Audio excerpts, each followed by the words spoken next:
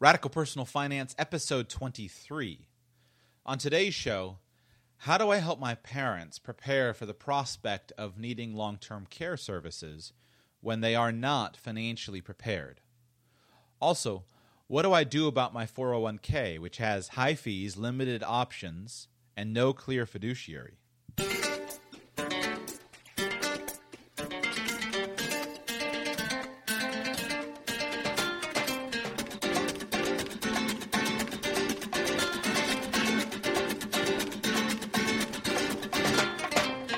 Welcome to the Radical Personal Finance Podcast for today being Friday, July 18, 2014. My name is Joshua Sheets. I'm your host, here with you every day. And today is going to be a Friday Q&A show. Going to be primarily handling two questions, the two questions I just mentioned, one about long-term care planning and the other about my 401k. And then if we have time, we'll get to some inspiring reading for the weekend.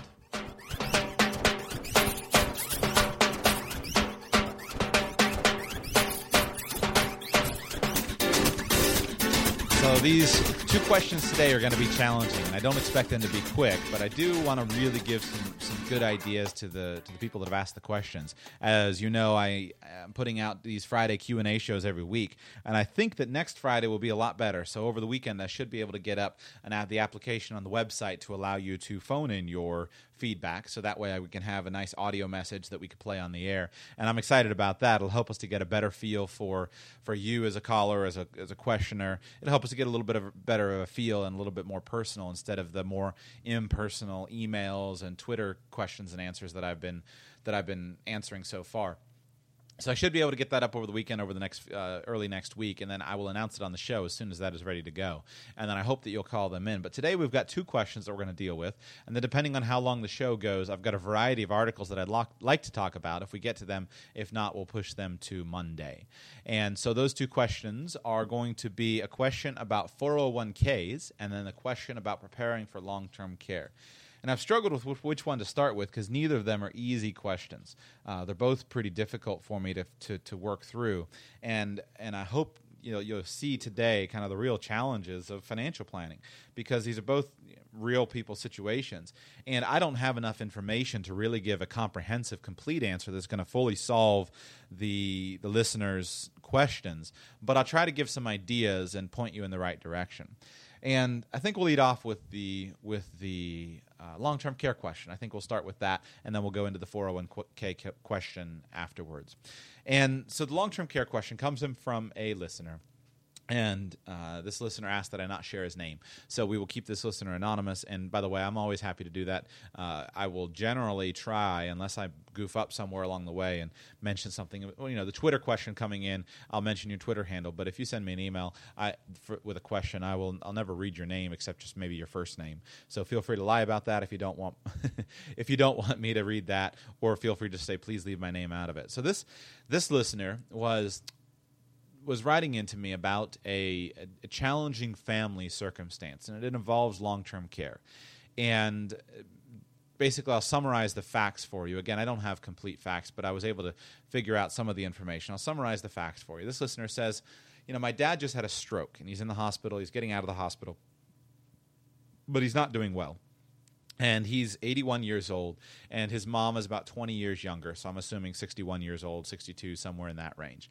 And evidently his health has not been good for a good number of years. He's actually been out of work for about 30 years due to some physical problems that he's faced. And now he's just had a stroke. And then the good thing about the stroke is that as part of being involved in the hospital and as part of being involved in the medical system, they diagnosed him as having some advanced degree of dementia, which really helped the listener to understand a little bit more about what was going on. His relationship with his father had been very challenging over the previous years, and now he understands a little bit better, it was probably due partly to the dementia. And so that was really, in some ways, although it's not a pleasant diagnosis, in some ways it's a really helpful to at least understand that there's some there's some real chemical issue in the brain that would help to explain some of the off behavior. So But the problem is, he said, what do we do? We're not exactly sure what to do. Mom and dad live alone. They're together. Each of them, they're together with each other, but they don't live with any family. They're about an hour or so away from the son, so quite a ways away. The son, he says, the listener says, I'm not able to financially, due to my situation, I'm not able to make a large contribution. And so I inquired about some of the numbers, and he shared with me, Dad has about $800 a month coming in Social Security income. Mom works and makes about $18,000 a year doing various things. So if you add those numbers together, they give you an annual income of about $27,600. They have maybe about $5,000 of savings, and they have a paid-off piece of property, about 3 acres of land out in the country, maybe worth about $50,000, and then a mobile home on top of that that's falling into disrepair little by little. And so he's an only child, and he says, what do I do? And my heart goes out to him, because this is long-term care planning is something that's near and dear to my heart. And I may have shared on a previous episode, my grandfather had dementia for, I think it was 5 or 6 years, somewhere about the age of about 90 to 95. It's hard with dementia to always pinpoint, here's exactly the point where it starts. If any of you have worked through it with a family member, dementia or Alzheimer's, it's hard to point and say this was the day that it happened. But about 5 years, if my memory is correct. And it's just a steadily progressing disease where it just steadily gets worse and worse and worse. But it's so tough to see a loved one that you know, and love, going down, and you don't have any hope that they're going to get better. And it's especially tough to deal with as a disease, because it doesn't necessarily affect the body. It doesn't necessarily affect the physical health of the person who has the disease. So my grandfather, for example, he retired when he was in his mid to late 80s. I think I get my dates confused just about every time. 84, I think, is when he retired, something like that. But he was hardy and healthy and full of vigor and full of life.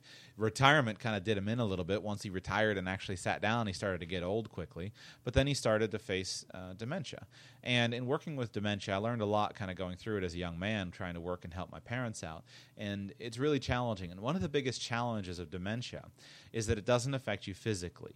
So you don't, unlike some diseases where you maybe have a diagnosis of cancer and the physician may be able to estimate, well, this is your life expectancy. Or some other diseases where you can say, well, this isn't necessarily expected to affect your life expectancy. With dementia, it doesn't affect your physical health. It affects your mental health.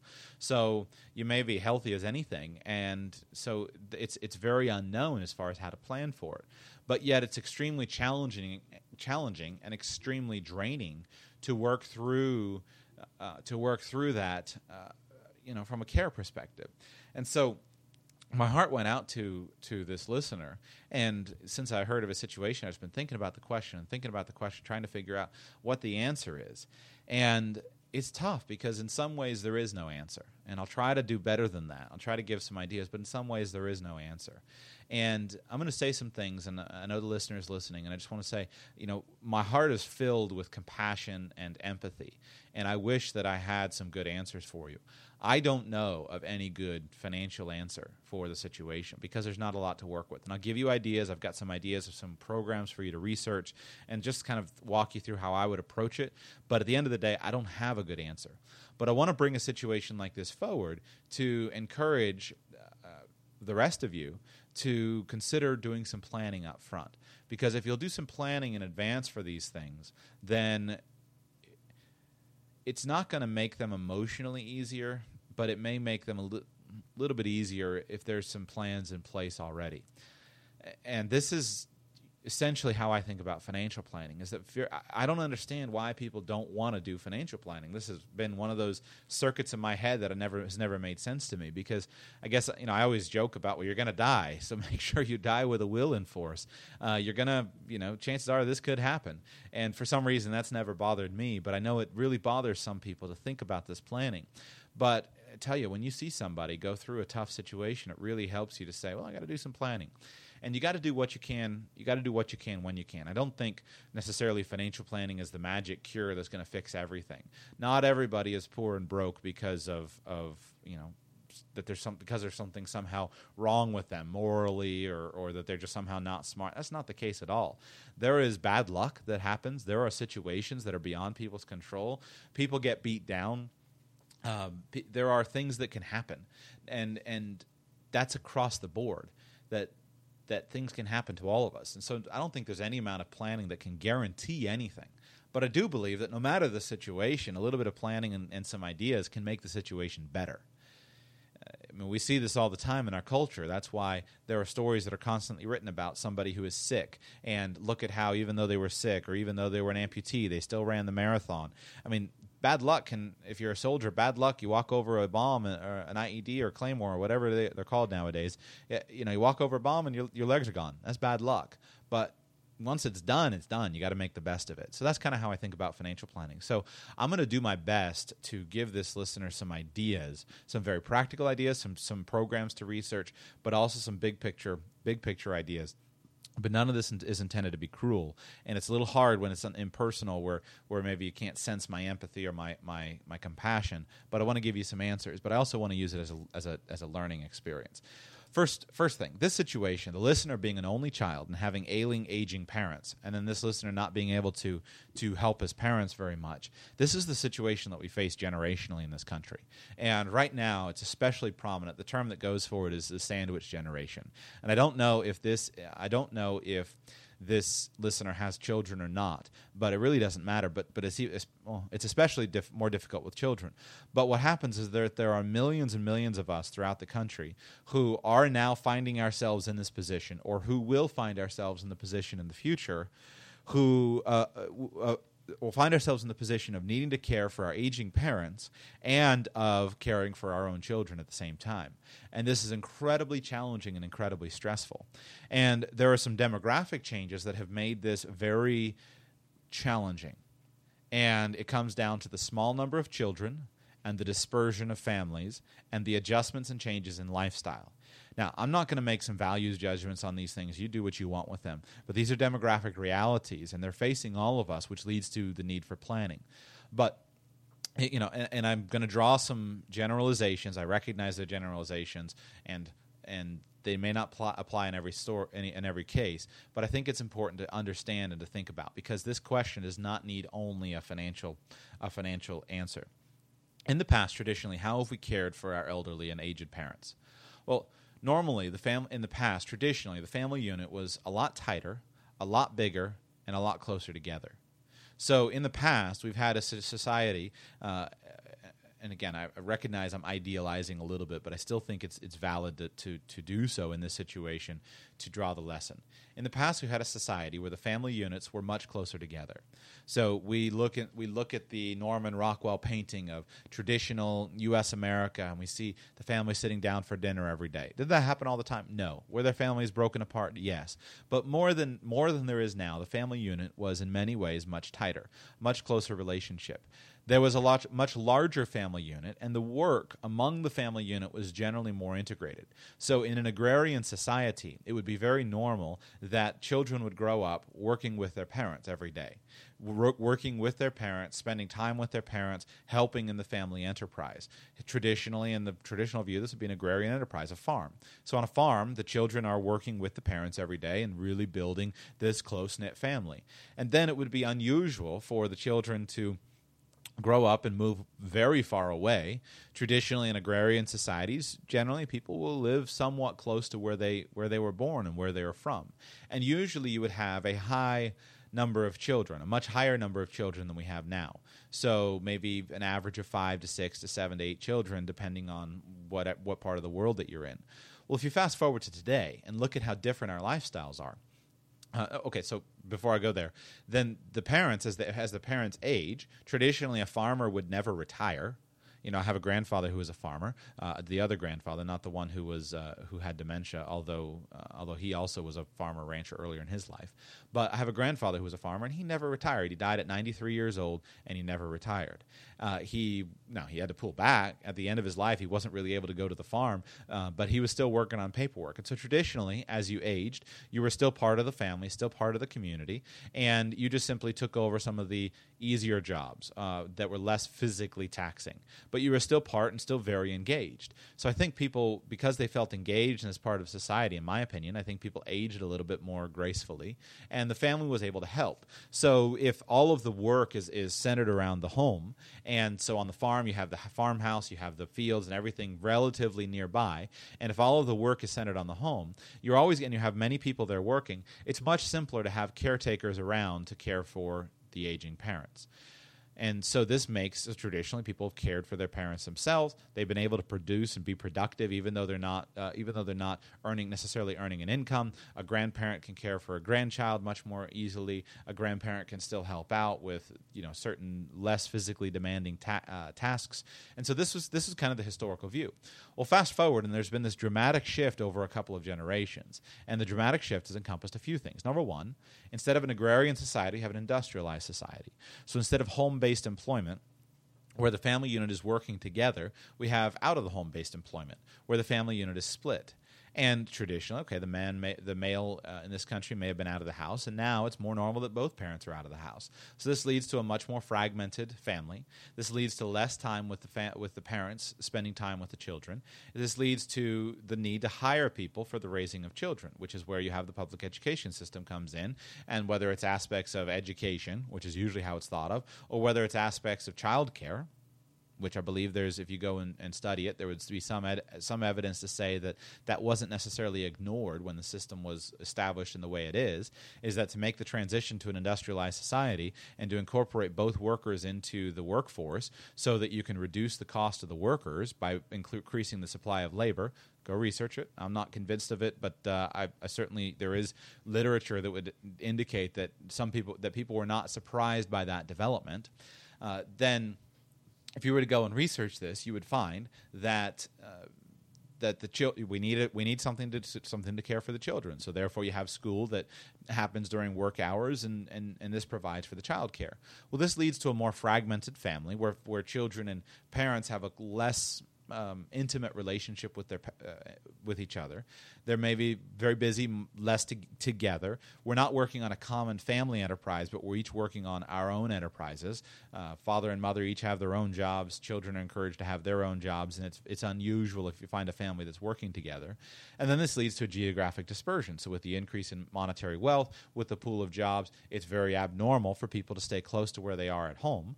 And with the reduction of the number of children, you have a dramatic change where now you have one or two children. You have one child in the case of this author, and this child has two parents instead of 5 children and 2 parents. And so you have this dramatic generational change. So 2 children, 2 parents, 1 child, 2 parents.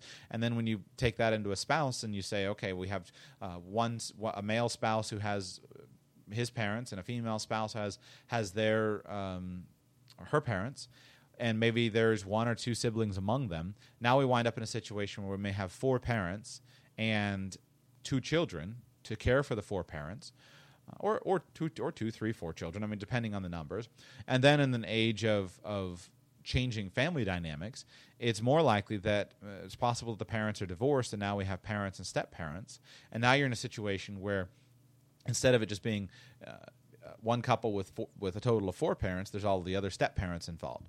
And so it changes the dynamic. And this is the reality that's facing the Social Security system, of the reduced number of workers that are working based upon the increased number of retirees. This is the challenge that's facing us demographically in this country. Well, it hits close to home when it comes to long-term care, because that means that all of the responsibility for the care of the parents, should the child choose to assume that responsibility as a child, is placed upon one or two children. This can be very challenging. So with these demographic changes, it leads to a difficult situation. And I pointed out because it leads to a need for a whole new area of planning. And it's simply, how do we care for ourselves as we age?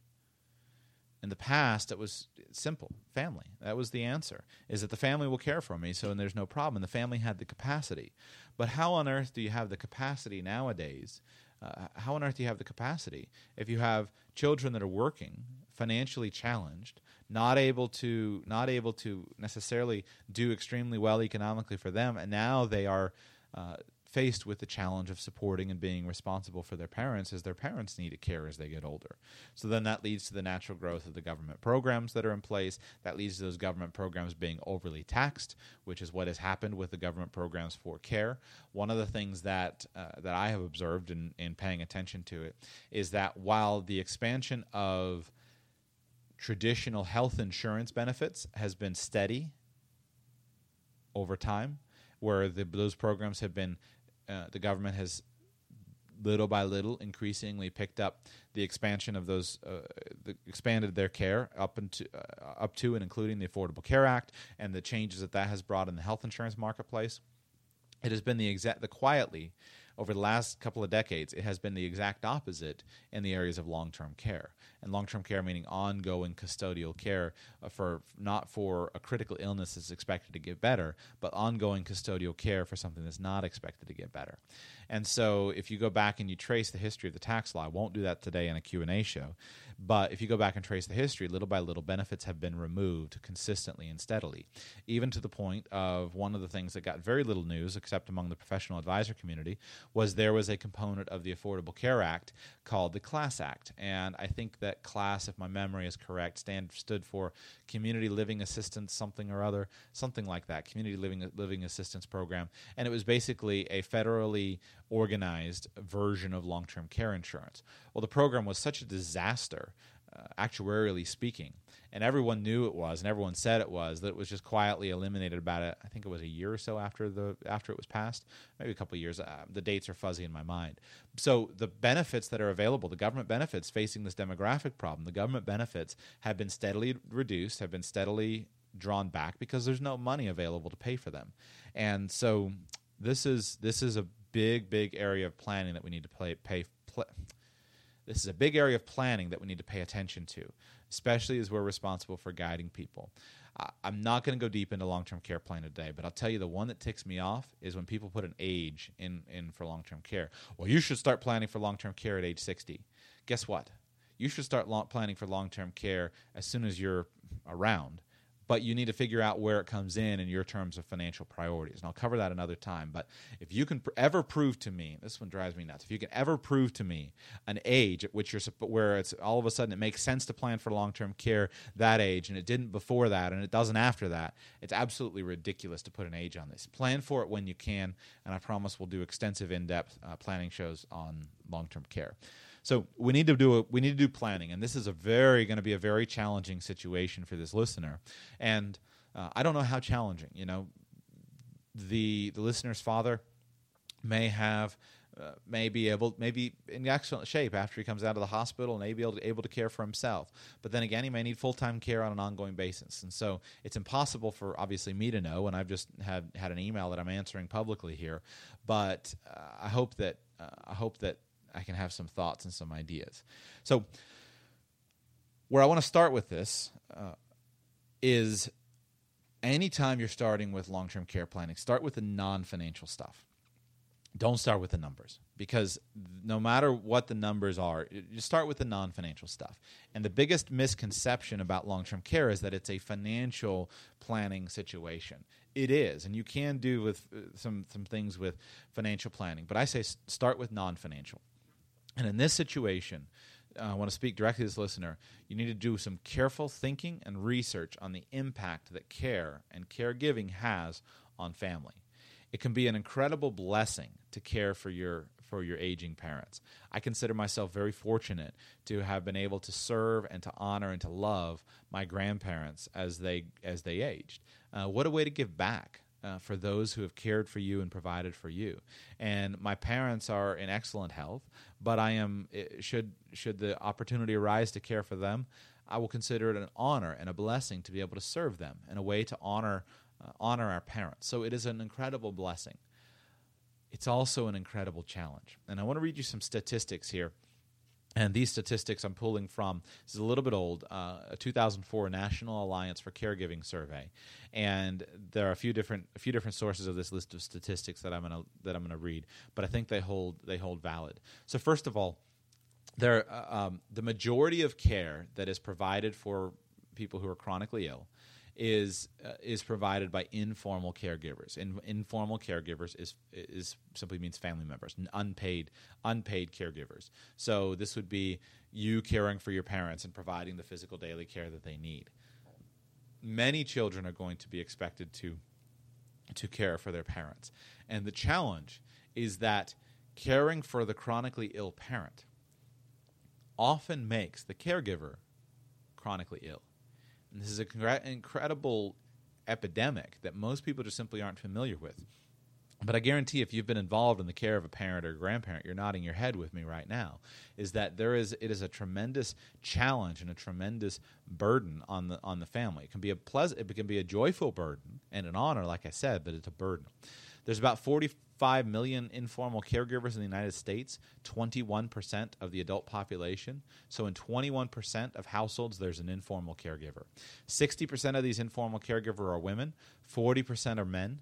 Women still account for most of the caregiving hours per week, about 71%, although it is estimated that the percentages of men giving care will increase substantially because future families will have fewer children. The median age of informal caregivers is 45 years old. 62% of informal caregivers are married. 41% have children under 18 at home. Informal caregivers contribute on average $200 out of their own pockets per month to subsidize care, so just simply contributing money out of pocket to pay for people to give them relief from the care.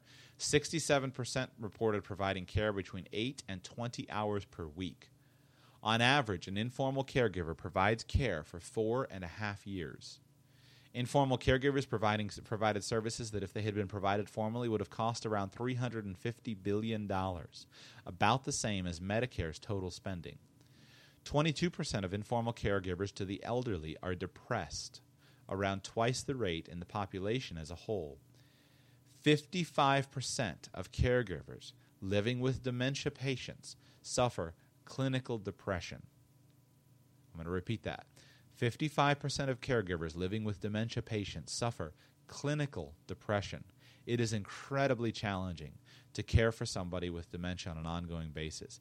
And you need to be very, very careful, very, very careful to make sure that you are providing the support for the caregiver.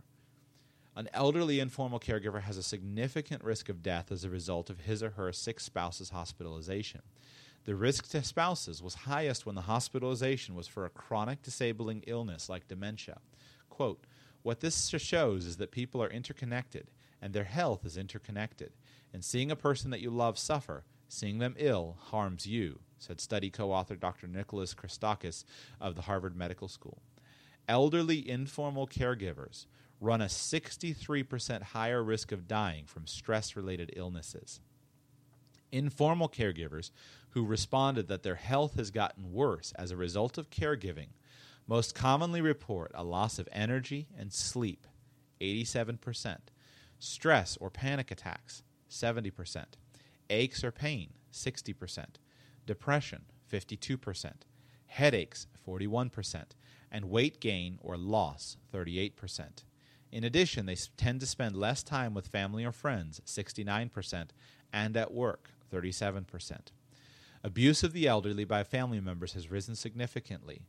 73% of caregivers listed prayer as the best way to cope with the stress and sadness of providing care. Alzheimer's disease is a major cause of the need for long-term care. 1 in 8 people 65 and older have the mind-destroying illness. Half of all people over 85 are affected.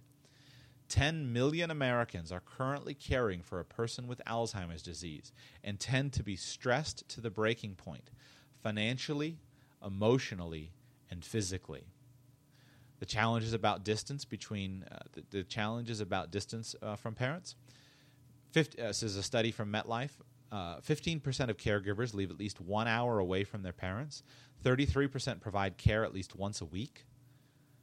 Respondents estimated that care and travel amounted to 1 full workday per week. 23% reported that they were the only caregivers their parents had. Nearly 50% stated they spent an additional 3.4 to 4 hours per week arranging or monitoring care. 40% reported providing direct assistance with the most difficult activities of daily living. Caregivers reported spending an average of $199 per month on travel, in addition to the $200 per month they spend to help their parents. And so one quote here from this book that I'm referencing here is a quote out of a PBS documentary entitled "And Thou Shalt Honored." And one woman, when being interviewed, replied, quote, "When I got married, I never really understood the vow in sickness and in health. Now I do. His sickness, my health. For it to be easy for me, it would have to be over for my husband. That's unacceptable. I often wonder, will there be anything left of me when he passes away? Will there be anything left for me?"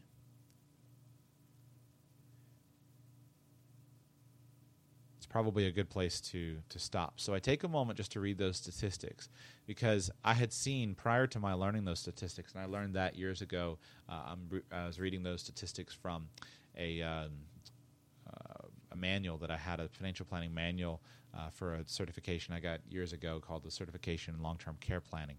And when I read those statistics, it was the first designation that I went out and pursued after becoming a financial planner, because of my experience with it, and also because it's kind of an easier designation to get. And when I read those statistics, I was just stunned. I had never had any idea. And that was, again, those are a little bit dated. I'm sure they're even more significant now. So I point them out to you just to be aware of them, because this makes a big difference. Now, if you're aware of something, you can put plans in place to avoid the major problems. So, for example, if you're aware of the fact that a tremendous percentage of parents, I forget the statistics, I have to check them some other time, but if you're aware of the fact that there is a tremendously high divorce rate among parents who have either lost a child to death or who are dealing with a child who's disabled, then if you lose a child to death or you have a child who's disabled, you can plan for that, and you can recognize, my marriage is in danger. I need to take extra special steps for this.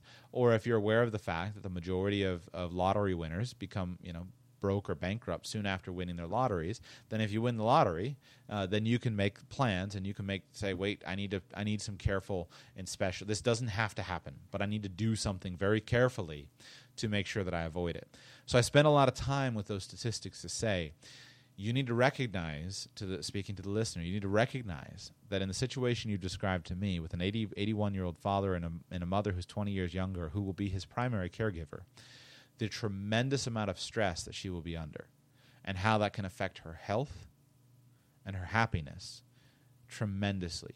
And you need to put plans in place to avoid that. You also need to recognize the tremendous stress that it's going to place on you and on your marriage, and put plans in place to deal with that as best you can. It's going to be financial stress. Again, the average is $200 a month of contributions to pay a caregiver to give your parents some sort of extra help, plus $200 a month of living expenses, of travel expenses just to get there. And you can understand, if you live an hour away from your parents and you're going to travel there for 1 hour a week, at least a day or two a week, that's going to bring a tremendous financial burden just on gasoline and wear and tear on a vehicle. So we need to make some plans that are going to help to improve this. Now, unfortunately, I don't have any good plans, because you've got to look at the actual situation. You've got to say, well, what do my parents need? What do they have? Is there a way that we could somehow live together to diminish costs? Now that may or may not be possible depending on the situation. Is there a way that I can contribute financially? Is there a way that you've got to find a plan? And I'm going to talk through some of the benefits that you need to research to see what's available to you as far as for extra help. But the big thing is not going to be any kind of benefits, because, frankly, there are none. And I say that as a blanket statement. There are a few, but there's generally not much. And this is because it's an epidemic that we're facing in the country. And unless you've done prior planning, and unless you've saved money for this situation, unless you have money to pay for a caregiver, a formal caregiver, or unless you have something like a long-term care insurance policy that can fund it, then this is there's not a financial solution. There's not. You have to commit to providing the care and figuring it out as you go. Now, you shouldn't feel bad about not planning, because the reality is that if you had started 5 years ago with this planning and you were sitting in my office and we said, okay, if your dad and mom were sitting there and your dad is 75 years old, and then considering some of the other health problems that you shared with me, I would have said there's nothing you can do. It's too late. It's too late. After those health problems, after you have certain health problems, you can't buy insurance, and you don't have the money, and you're not working. So don't beat yourself up about not doing the planning in the past. Just recognize that it's going to be very much a non-financial answer, not so much a financial answer. So,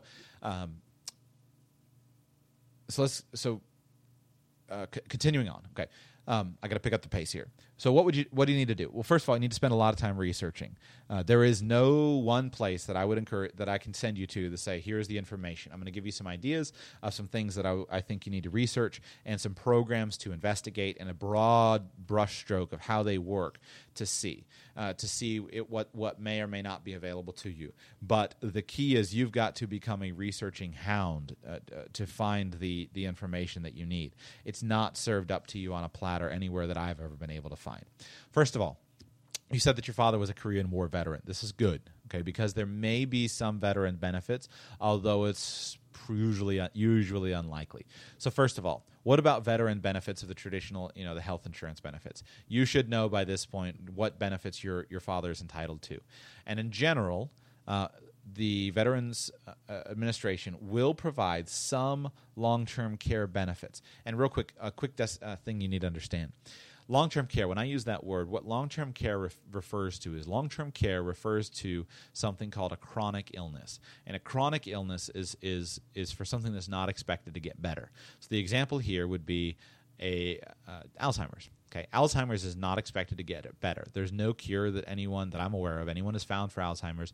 There's not really any treatment that I know that can be expected to improve it, although maybe it could be slowed down through brain stimulation and physical exercise. I've read some of the studies on that, but I'm not aware of somebody saying we can improve the situation through this certain treatment program.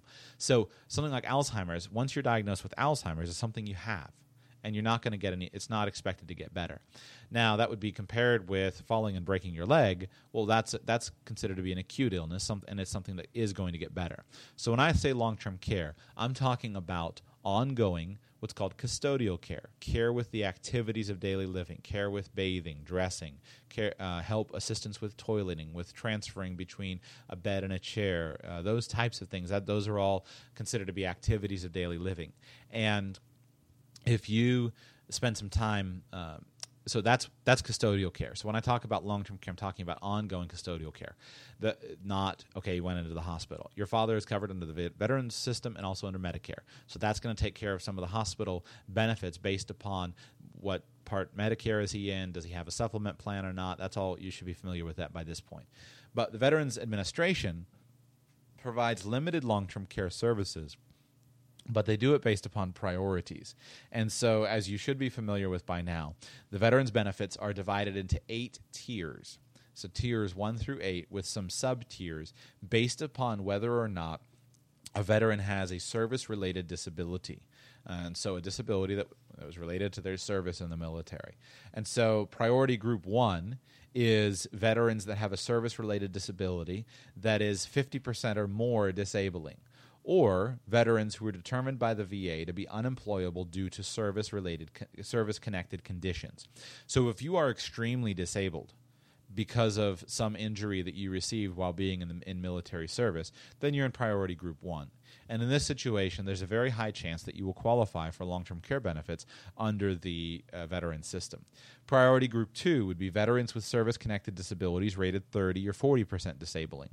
Priority group 3, veterans with service-connected disabilities rated 10 or 20% disabling. Veterans who are former prisoners of war, veterans awarded the Purple Heart, veterans whose discharge was for a disability that began in the line of duty, so veterans who were disabled because of VA treatment or participation in a VA vocational rehabilitation program, and it goes on down through the 8 lists. And if you go down into groups 6, 7, and 8, there's sub priorities. So in Group 8, for example, Group 8, Priority Group 8, veterans who agree to pay a specified copayment with income and or net worth above the VA means test threshold and the geographic means test threshold. Sub Priority A, non-compensable 0% service-connected veterans enrolled as of January, blah, blah, blah. So there's all these sub priorities. Go Google it. You'll find it right on the Veterans Administration website, all this information. You want to find out what group your father is in and just see if there's any chance of getting benefits. I do not know how far down this list they are currently providing benefits.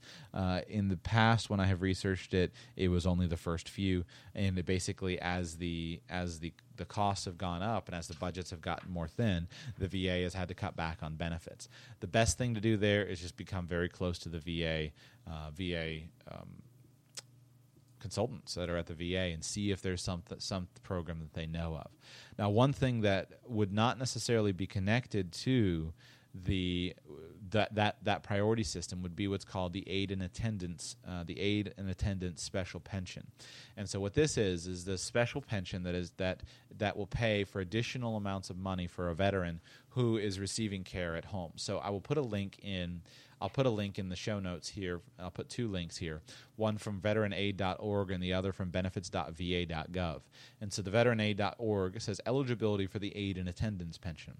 Any wartime veteran with 90 days of active duty, one day beginning or ending during a period of war, is eligible to apply for the aid and attendance improved pension. A surviving spouse, marriage must have ended due to death of a veteran or of a wartime veteran, may also apply. The individual applying must qualify both medically and financially. To see the periods of war that have been qualified by Congress, follow this link. To qualify medically, a wartime veteran or surviving spouse must need the assistance of another person to perform daily tasks such as eating, dressing, undressing, taking care of the needs of nature, etc. Being blind or in a nursing home for mental or physical incapacity or residing in an assisted living facility also qualifies. And it goes on and talks about how to get eligibility. So this is an additional pension benefit that you may be eligible of in addition to the other monthly pension benefits. So you would want to research this. You need to be housebound. And so this might be an option where even at housebound with in-home care, if your father needs in-home care, this may be something where you may be eligible for an additional pension. Now, depending on the income limits, you need to check out the income limits on this program, and you need to look at the eligibility limits. But this would be something that would be something to research and see if you would qualify or not. As far as any TRICARE benefits, TRICARE doesn't cover long-term care. Basically, that's the broad brush stroke that because TRICARE is similar to health insurance. So let's just leave it there and not talk about any exceptions to any of that. So the next program, Medicare and Medicaid. So in broad strokes, Medicare will not provide any long-term care benefits. So now that I've said that, here's what they will provide. Medicare will provide long-term care benefits if care is received in a nursing home following, I think it's a 3-day hospital stay. And the way they do that is they will pay for the first 20 days of care that are needed in a nursing home after a hospital stay. They'll pay for the first 20 days each 100%. And then they will help pay for days 20 through 100 as long as you pay a daily copay. And I think the current daily copay rate is in the vicinity of about $150 a day. So if your father is getting out of the hospital and he goes into a nursing home, Medicare, because he's in the hospital for a stroke, Medicare will pay for the first 20 days, and then for days 20 through 100, you'll pay $150 a day copay, and Medicare will pick up the balance. After 100 days, there are no more Medicare benefits available. So after the first 100 days, there are no more Medicare benefits available. So in general, Medicare is not a solution for ongoing long-term care. That's why I say Medicare doesn't provide any long-term care benefits. Now, Medicaid, which is financial assistance for people for their health situations who are broken and who don't have any money, don't have any assets. Medicaid will provide long-term care benefits. In general, Medicaid will provide long-term care benefits primarily in nursing facilities, primarily in nursing homes. Now, there have been some changes in this situation over the last few years where Medicaid has been testing various programs in different states to try to provide more in-home health care. And there's something this is a challenging area of government policy, because when they try to provide in-home health care, that's cheaper. It's cheaper it would be cheaper for the government to provide in-home health care for many people, more so than providing for facility-based care, such as a nursing home or an alternate living facility. So let's go with nursing home versus in-home health care to simplify our example. It's cheaper to provide in-home health care. Now, the concern is that if those benefits are too generous, then what will happen is that because the majority of people receiving care are currently doing it informally with no compensation. So this would be your mom caring for your dad at home. She's not going to get any compensation for that because they're currently receiving care informally. If Medicaid starts paying for people to receive in-home health care, the concern is that there's going to be caregivers coming all out from all over the place, coming out of the woodwork and saying, "Hey, pay us money, or just pay for me to keep my family member at home, and that way I can do less of the physical work of the care." And yet they can still be at home. They actually call this the woodwork principle, and it's a big deal in government policy to try to figure this out. Now, Medicaid is a state-run program, so each individual state will have their own benefits, and again, various states are testing their programs. I don't know which state you live in. I live in Florida, so I'm somewhat familiar with Florida's Medicaid laws, but I'm not familiar with your state, and so I'm not going to make any comment about what your state will do. Just remember that as a big, broad brushstroke. In general, Medicaid will provide for care. Most of the care that they'll provide is for a nursing home. And this is kind of the constant challenge because very few people want their family members to be in a nursing home. Most people would prefer their family members to be in the comfort of their own home where they're familiar with the surroundings and they're comfortable and have the things that they value around them. However, there are very few government benefits available for that. So you want to make sure that you are aware of that. If you feel that Medicaid is going to be a solution, if you check out your services and you check out the information on your state's Medicaid programs, you need to find out the qualification and how do you qualify it and what are the restrictions on qualifications. In order to qualify for Medicaid, you have to have income and assets under certain strict numbers, and then you have to qualify medically. So you have to have income and assets under certain numbers, and with each state it's a little bit different. But in general, there are three different categories of assets. There are what are called countable assets, which are called non-exempt or available assets in some states. There are non-countable assets or exempt assets, and then there are inaccessible assets. And so the key is to look at your parents' asset mix and to figure out which of their assets under your state's Medicaid laws would be countable assets versus non-countable assets. So countable assets are any personal resources that are owned or controlled by an applicant for Medicaid benefits. So these must be spent on care before qualifying for Medicaid. Usually this would include stocks, bonds, cash, investments, pension plans, annuities, a primary residence, life insurance, vacation properties, investment properties, basically any assets. With a primary residence, there's almost always an exception for a spouse. Okay, so we'll talk about that in a second. Then you have the non-countable assets, which would be a small amount of money, usually a few $1,000s. Primary residence, especially if there's a spouse that is surviving a community-based spouse. Maybe some life insurance, some term life insurance, or some kind of business assets, and then maybe an inexpensive car for personal use, and then various personal items. In general, Medicaid, you're going to have to get rid of all of your assets except for those non-countable assets. And so as far as the primary residence, there may be a cap on an amount of value that's set by your state. It's usually either about $500,000 or $750,000. So under this scenario, your dad's house would be fine. And then also there's usually exceptions for the spouse. So the laws are generally written such that you're not going to be required to impoverish your mother in order to provide for your father. And so that's in general going to be the situation. Now, again, there are exceptions. So check your state's Medicaid laws to see what your actual situation would be, and then you're going to look at inaccessible assets. So inaccessible assets would be anything that the government says this has to be provided for the care, and so they're trying to maybe if this would be where you get into the situation where someone's trying to transfer assets to their children or transfer assets to a friend, and then the Medicaid administrator looks at it and says, well, this is a fraudulent transfer, even though this asset isn't accessible to you, it has to be spent on your care before you're eligible for Medicaid. There is now a 5-year look-back period for Medicaid eligibility.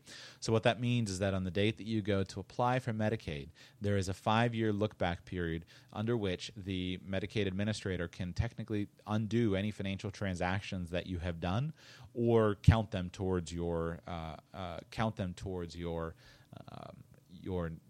Medicaid bill. So, for example, if you have a $500,000 of cash and you transfer that to your son, and then you go and apply for Medicaid the next day, well, that transfer is you're going to have to spend that $500,000 is going to have to be spent on your care before Medicaid will provide you with the care that you need. So this is a much longer transfer period. So you would want to consider doing some Medicaid planning. Now, in your situation, it's going to sound pretty simple, but once you research your state's Medicaid laws, it might be worthwhile for you to just look at your parents' assets and prepare your father to qualify for Medicaid whether or not you choose to apply. And so knowing that there's going to be a 5-year look-back period and not knowing whether your father's going to live for 10 or 15 years, if he has any assets that are going to disqualify him for that, then you may consider doing some Medicaid planning. And I'm going to basically quit with that and stop there just because it's so state law dependent. Now, you want to be careful with this because there may be other tax considerations. For example, maybe with their property. So this would be where, as you're considering your plan, let's say that you mentioned your parents live out in the country and it's far away from you. That's probably not a place that's very conducive to your parents receiving care. It may be a lot better for your parents to receive care in a town where there can be a caregiver that's nearby that can come by and help out. So you're gonna have some trouble. You're not probably going to want to consider selling that. But if all of a sudden you say, okay, we've got a non-countable asset, we've got a privately owned residence here with a spouse that's living in it, and then we go and sell that asset, and now we've got $100,000 sitting in a checking account. Well, now we've changed a non-countable asset into a countable asset. And so now that $100,000 has to be spent on the cost of care before we can qualify for Medicaid. So that would be something that you would want to be careful of. Now, you may want to sell that property and move to another property, or you may be able to arrange some other plan. Or there are many things that you can do, and again, without knowing the situation, I can't give you more information than this, just to say this is how I would think through it. And I would encourage you to contact a qualified planner locally and have them help you to talk through some of these things. So consider Medicaid planning. Consider just taking a look at what assets would need to be spent down. Consider doing this. The rules have tightened up significantly, so be suspicious of anything. So assume anything you hear or read about Medicaid planning is probably wrong until you check it out. Because in the past, there were many things that could be done. There were certain trusts that you could establish, and you could transfer your assets into that. There were certain transfers of assets that you could accomplish, but all of those laws have been tightened up. Doesn't mean there's not something available. There are various planning tools available, and without it's already gone on much longer than I thought. So without going into the depths of Medicaid planning, I would just encourage you consider just researching it, find some books on it, and consider speaking with an elder law attorney and finding someone who is qualified with your state's information. So there are various tools that you could use. There are various things that you could look at, but I think that's enough for that. My next point, my last 3 points, and with this I'm done, and I may have to cut off on and not answer the next question. I've got a lot longer on this than I intended to. So next one would be look for and research any kind of community-based programs. So there's not going to be a magic bullet, at least that I've ever found, that's going to solve your financial problem. But there may be some local community programs that may be helpful to you. And so look for things like community programs such as Meals on Wheels. Those types of programs are usually community-based. There's often not a cost, and so that can help. So that can help relieve some of the burden. Now, you may have to go out and research those things. There are many programs out there, but you have to really take it on and just talk to everybody. So get in the habit of talking to everybody and saying, do you know of anything that you can help? And you'll find something there in whatever the little local town is. You may find a program that's available that that I don't have any concept of here in West Palm Beach, Florida. So look for any kind of community-based programs. Consider research to see if there are any adult daycare facilities. So this is another form of community-based care that can really be a blessing. And maybe there's something that's at a discounted cost. And this would allow, if you, an adult daycare facility is essentially an opportunity, a program that's set up where you can take your person, where the person who's needing care can be cared for during the day in a community-based setting so that the caregiver can go to work. So if your mom is working continually, then she would be able to continue working while someone else would care for her husband during the day, and then she would have the care in the morning and at night. So consider that and research to see if there's something available. Sometimes there are hospice benefits that are available. I know that when we were caring for my grandfather, the hospice organization was incredibly beneficial, and although they couldn't send a nurse out to help full-time and just do things. They could send a nurse out because of my grandfather's condition. They could send a nurse out for one or two times per week, and that's incredibly helpful because it provides what's called respite care, which is basically just to give the primary caregiver a respite, a break from the care. And so it was incredibly valuable to have an evening where my parents could get out of the house and have an evening off, because that's the big thing, is that when you're primarily responsible, it's a 24-hour a day, 7-day a week care that's being provided. And so it's a blessing to be able to have a day off. Consider to see if there's some kind of inexpensive way that you can get some help. So instead of hiring a large home health care agency where you're going to negotiate a contract for 8 hours a day and your monthly cost is going to be $5,000, that's not going to be feasible.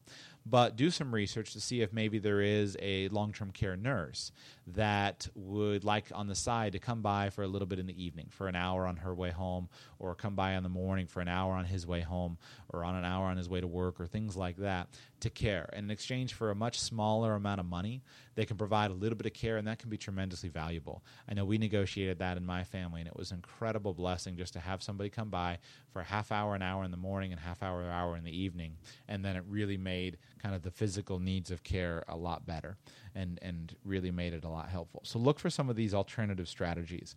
Also, in the example, the other idea that I would have is in the example you described to me with your parents, with your father being older and your mother being younger.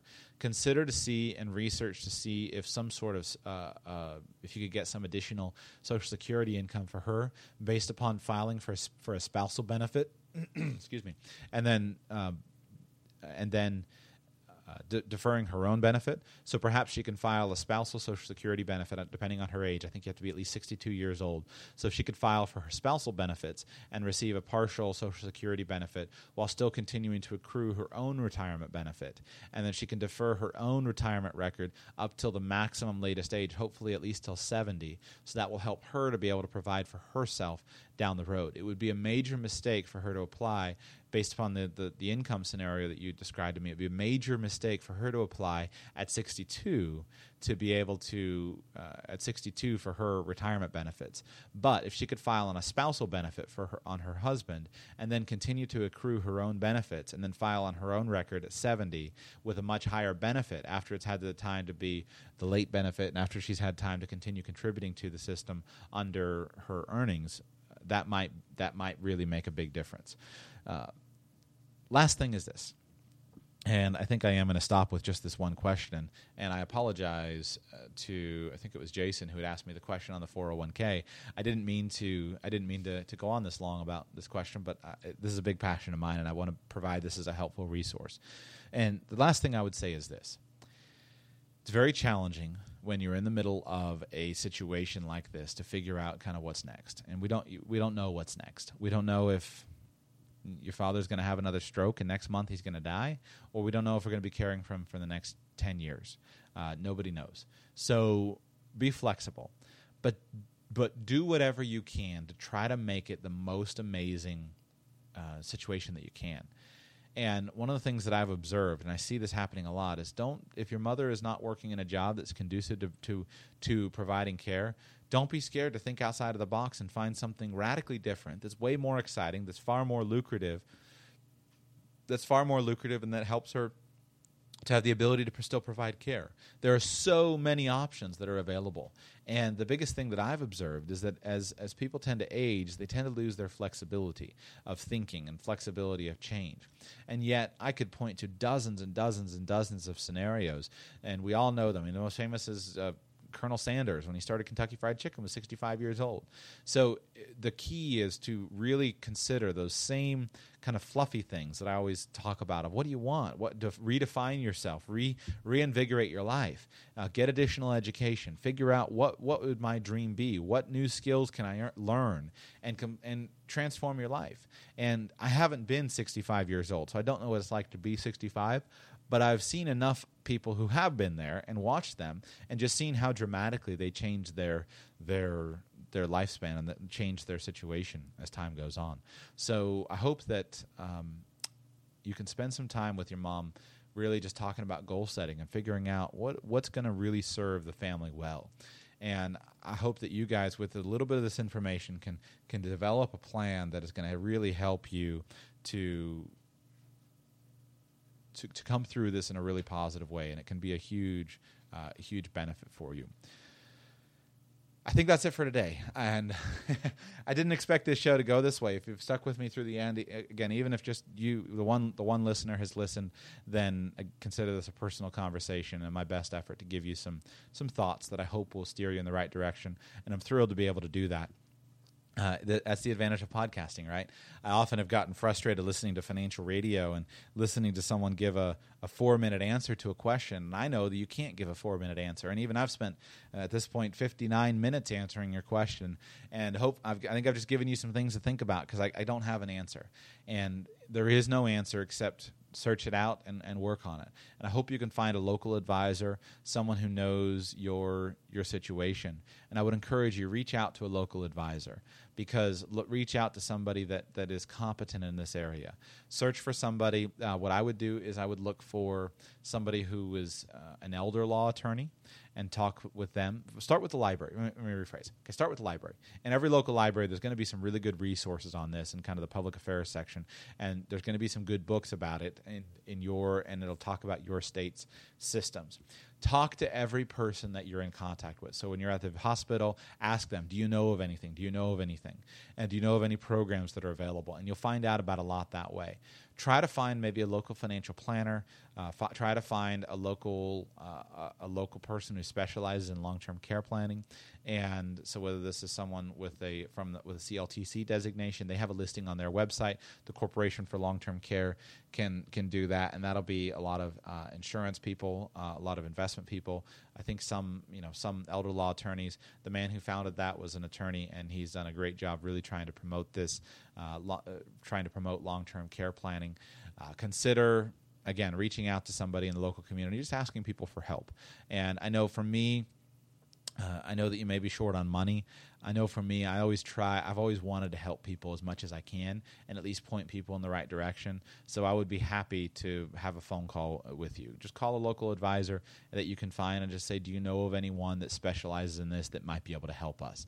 And even if you need to pay for an hour of somebody's time, that will be tremendously helpful to you. This is one of those situations where I can't give you an answer without knowing the whole situation, but yet I'm too far away to ever be able to know the whole situation. So I think that's it for today. That's my Friday show. I want to leave. I'm going to take just a moment and hopefully to kind of send us out on a good note. Not a good note. This is why I have such a passion for financial planning, because you can hear even in this is that I wish somehow, my dream has been over the last years of doing financial planning, my dream has been to help families do better planning sooner so that their later situations are much more joyful. And so this is not a depressing thing, even though it's just really challenging. I wish I could convey a better answer. I wish I had a solution. I wish I had a magic bullet, but I don't have one. I don't have an answer that's going to do better than that. But I didn't mean to imply that this was depressing. It's just a different type of show than my normal, hey, let's go get it type of thing. But I really love doing this, and I really feel passionately about that. So I've got a bunch of other articles. I think maybe Monday I will make this the article show, some articles I've collected this week that I wanted to talk through, some interesting ideas. Jason, I will save your question for next week about what do you do about a junkie 401k, and I could talk for an hour about that, but I will not do that today. So I apologize. I had told you I would get that. I would put it on today, but I've just spent too much time on this already. I hope you've enjoyed this, and I hope that this weekend you are able to really consider some of the information that I've shared this week and really make some progress towards your goals. Remember, you have to actually do something with it. It's good to learn, but now take it and create that. If you haven't created your family statement of financial condition, go do it. Create the balance sheet for yourself and figure out what it says and take a look at your own situation. And I thank you for listening. This has been really fun for me. I have really enjoyed this week. Thank you for those of you who have continued to leave iTunes reviews. I have awesome news to report. I think, if my answer is checked, we are in the new and noteworthy section for the investing section of iTunes. So thank you. That is one goal that I was really hoping would help to get the show some more attention, and I'm so thrilled that we're there. The next, I would love it if you would continue helping us out with those ratings and reviews and subscribing. And I would love to get into the new and noteworthy section for business. I'm not changing anything I'm doing based upon that, but it is nice. It's really encouraging just to be able to think of how many, to be able to help more people. It's really encouraging to have that as a possibility. And so thank you for those of you who have left some iTunes reviews. We have 3 new ones. Left Bite says, not the usual financial fodder. Joshua dives deep into interesting topics, not the typical financial fodder we usually hear. He gets me thinking. And also, I was glad to hear a mention of finances with special needs kids in mind. I plan to do several shows on that and cover special needs planning in depth. It's very specialized and yet incredibly important, and there's some really great techniques that can be implemented. So I will do that. It's not going to be for a little bit, but I will do that. Thank you for the review. Stay tuned and sign up for the email newsletter where you'll get the show notes every day, so that way you can see when those shows come out. Hands down, my favorite podcast. Thank you, Quinn, and great information, but I love this game. Thank you for those 5-star reviews. I really, really appreciate it. Remember, failure is an event. It's not a person. Yesterday really did end last night. Today is the first day of the rest of your life. This weekend is the first weekend of the rest of your life. Go out and make it count. Spend time with people you love. Do work that matters. Don't let your finances get in the way of that. Rather, shape your finances so you can do that constantly. Have a great weekend, everybody.